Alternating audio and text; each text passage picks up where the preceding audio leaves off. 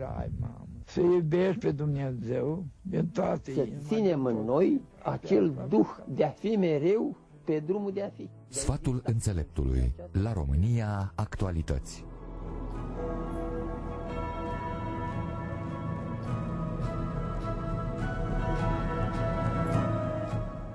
Și ea, fiara, îi silește pe toți, pe cei mici și pe cei mari, și pe cei bogați și pe cei săraci, și pe cei slobozi și pe cei robi, ca să-și pună semn pe mâna lor cea dreaptă sau pe frunte, încât nimeni să nu poată cumpăra sau vinde decât numai cel ce are semnul, adică numele fiarei sau numărul numelui fiarei. Aici este înțelepciunea. Cine are pricepere să socotească numărul fiarei, căci este număr de om și numărul ei este 666.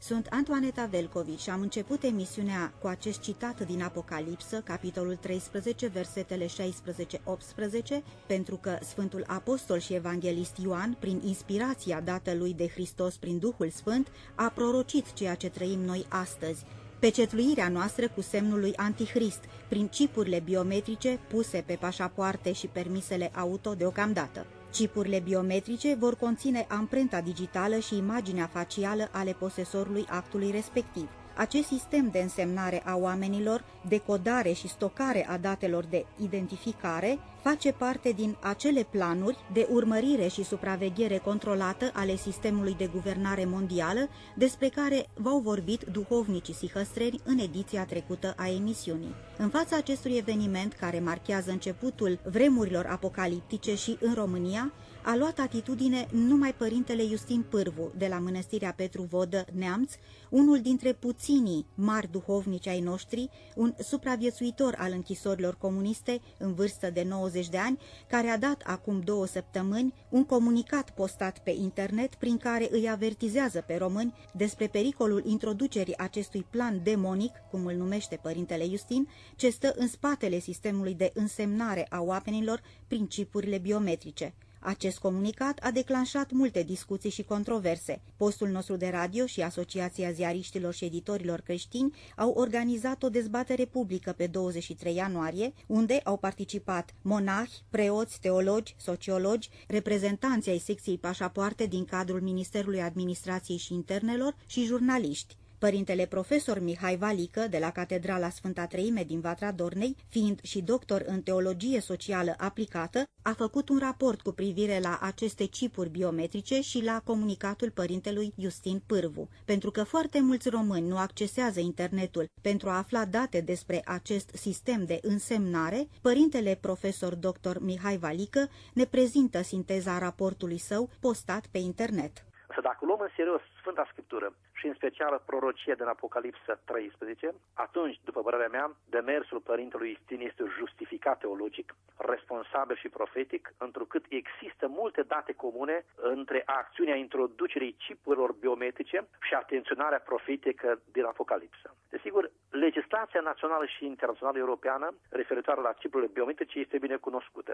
Acțiunea cipurilor biometrice a început în pas de marș în județul Ilfov de la 1 ianuarie, iar până în iunie 2009 se urmărește extinderea sistemului informațional biometric în toată țara. Din decembrie 2008 a început în România emiterea unui nou model de permis auto de tip card, care conține de asemenea un chip electronic pe bază de cod de bare. Chipul conține date personale uzuale, date medicale, istoricul bolilor, contravenții, rutiere și așa mai departe. Acțiunea a început fără o bază legislativă și fără o promovare mass media corespunzătoare. Pentru 1 ianuarie 2011 este programată introducerea noilor cărți electronice de identitate cu chip. Platforma pilot cobai, o numesc informațional, va fi implementată în județul Caraș-Severin, de unde se va extinde pericolul și în acest proiect sau și pericol în același timp în toate celelalte județe. Informațiile sunt memorate pe 2 suporturi, bandă optică și circuit integrat de tip smart card, de chipul. Este cunoscută această acțiune și sunt datele tehnice date în literatura de specialitate.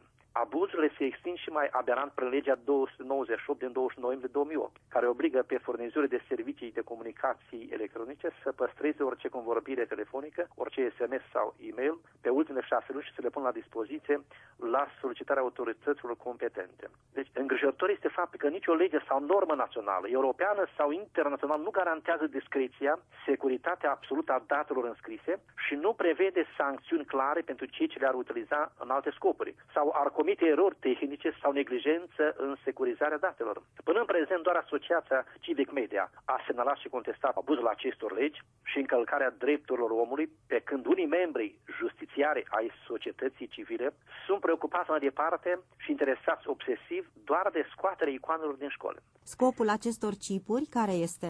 Sunt mai multe direcții și aș vrea doar să arăt numele, desigur, a protecției persoane și mai departe. Sunt multe povești, dar important este că pașapoartele biometrice conțin imaginea facială și amprintele deținătorului. Ori acest lucru trebuie să ne îngrijoreze. Cerute de Statele Unite, pașapoarte vor fi emise în premieră de România, în ciuda faptului că unii experți susțin că este nevoie de doar 4 ore pentru a decripta informații de pe chip. Este o literatură întreagă în acest sens.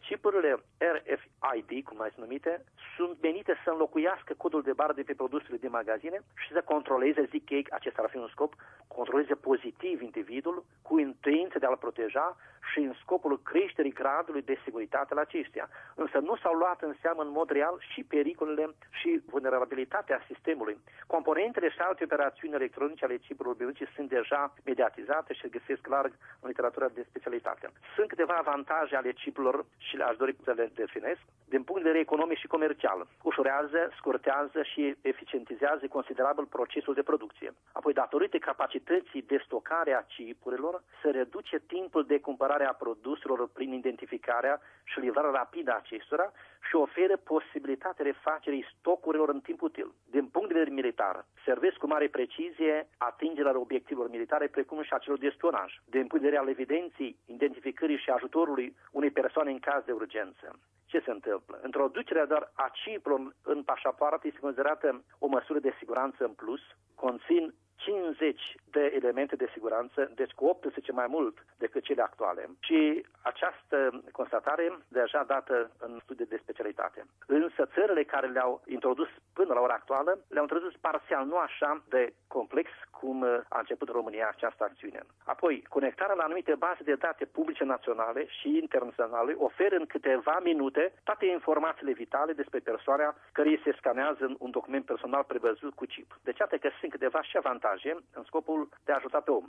Care sunt dezavantajele chipurilor? Informațiile din memoria chipului pot fi citite de către orice cititor, nu doar de către cei specializați. Astfel, cu un simplu calculator performant, orice dată, oricât de criptate ar părea, pot fi sparte într-un timp extrem de scurt, spuneam cel mult 4 ore, și chiar falsificate. Este o întreagă literatură, deja sunt date câteva exemple în Anglia, apoi în Irlanda, de coduri de astfel de chipuri care au fost sparte și falsificate. O altă dezavantaj, control total asupra cetățenilor. Se va ști în orice clipă unde suntem, cu cine suntem, tranzacțiile financiare, rutele de călătorie, timpul petrecut în anumite locuri și alte date, ce vor fi folosite pe bunul plac al posesorilor acestor baze de date. Chipurile nu pot fi detectate de simțurile fiziologice sau percepția umană, deci nu vor putea fi evitate. De altă, microchipurile implantate la animale au provocat cancer în aproximativ 10% din cazurile implanturilor. Țesutul cancerigen a apărut întotdeauna în jurul chipului menționat. Apoi, chipurile sunt sensibile la anumite tipuri de radiații, ori contactului cu surse încărcate cu electricitate și pot produce, desigur, anumite efecte și asupra organismului uman. Nu există inclus în chipuri opțiunea nu colecta date statistice despre mine. Ori dacă nu există această opțiune, deci oricine poate, cu bazele pe care le dețin, să ia statistici sau să-și facă alte interese sau alte acțiuni. Cel care va refuza chipurile din vari motive va fi lipsit de serviciile publice, care cer o identificare la bază de date, generând astfel o izolare și înstrăinare socială. Deci persoanele fără chip, din punct de vedere al sistemului biometric, nu există. Chipurile sunt o sursă de informație gratuită pusă la dispoziție pentru servicii de spionaj la toate nivelurile, iar datele personale pot fi deturnate în diferite scopuri sau făcute publice, fie de neglijență, fie intenționat. Apoi chipurile pot avea avantaje pe termen scurt, dar pe termen lung pot fi un pericol real. Ele compromit metodele existente de securitate pe baza celor două elemente introduse, deci facială și amprenta digitală. Folosim presupunerea că ele nu sunt accesibile publicului nici măcar în mod criptat. De exemplu, dacă ai o bază de date cu amprente și pentru a intra în sistem este nevoie de amprenta unei persoane, nu trebuie să fie persoana acolo, poți să iei din bază de date a poliției amprenta ei. În mod paradoxal, chipurile biometrice diminuează siguranța unei țări. Ele permit accesul pe baza pașaportului altcuiva, fără a fi nevoie ca el să fie de față. Nu te mai verifică nimeni fizic. Totul se bazează pe sistem. De aceea, expunerea informațiilor digitale ale românilor, fără discernământ și discreționar, reprezintă o acțiune fie inconștientă și responsabilă, fie de trădare a propriilor cetățeni. Încă un exemplu, serviciul 112 sau 112 permite găsirea locației telefonului. Oricând te poate localiza fără să apelezi, numai datorită faptului că telefonul primește semnal. Același lucru se poate extinde și la chipuri. Apoi, monitorizarea prin satelit pe baza identificării faciale reprezintă o amenințare la propria viață. Dacă luăm în considerație ghidarea rachetelor antipersoane prin satelit,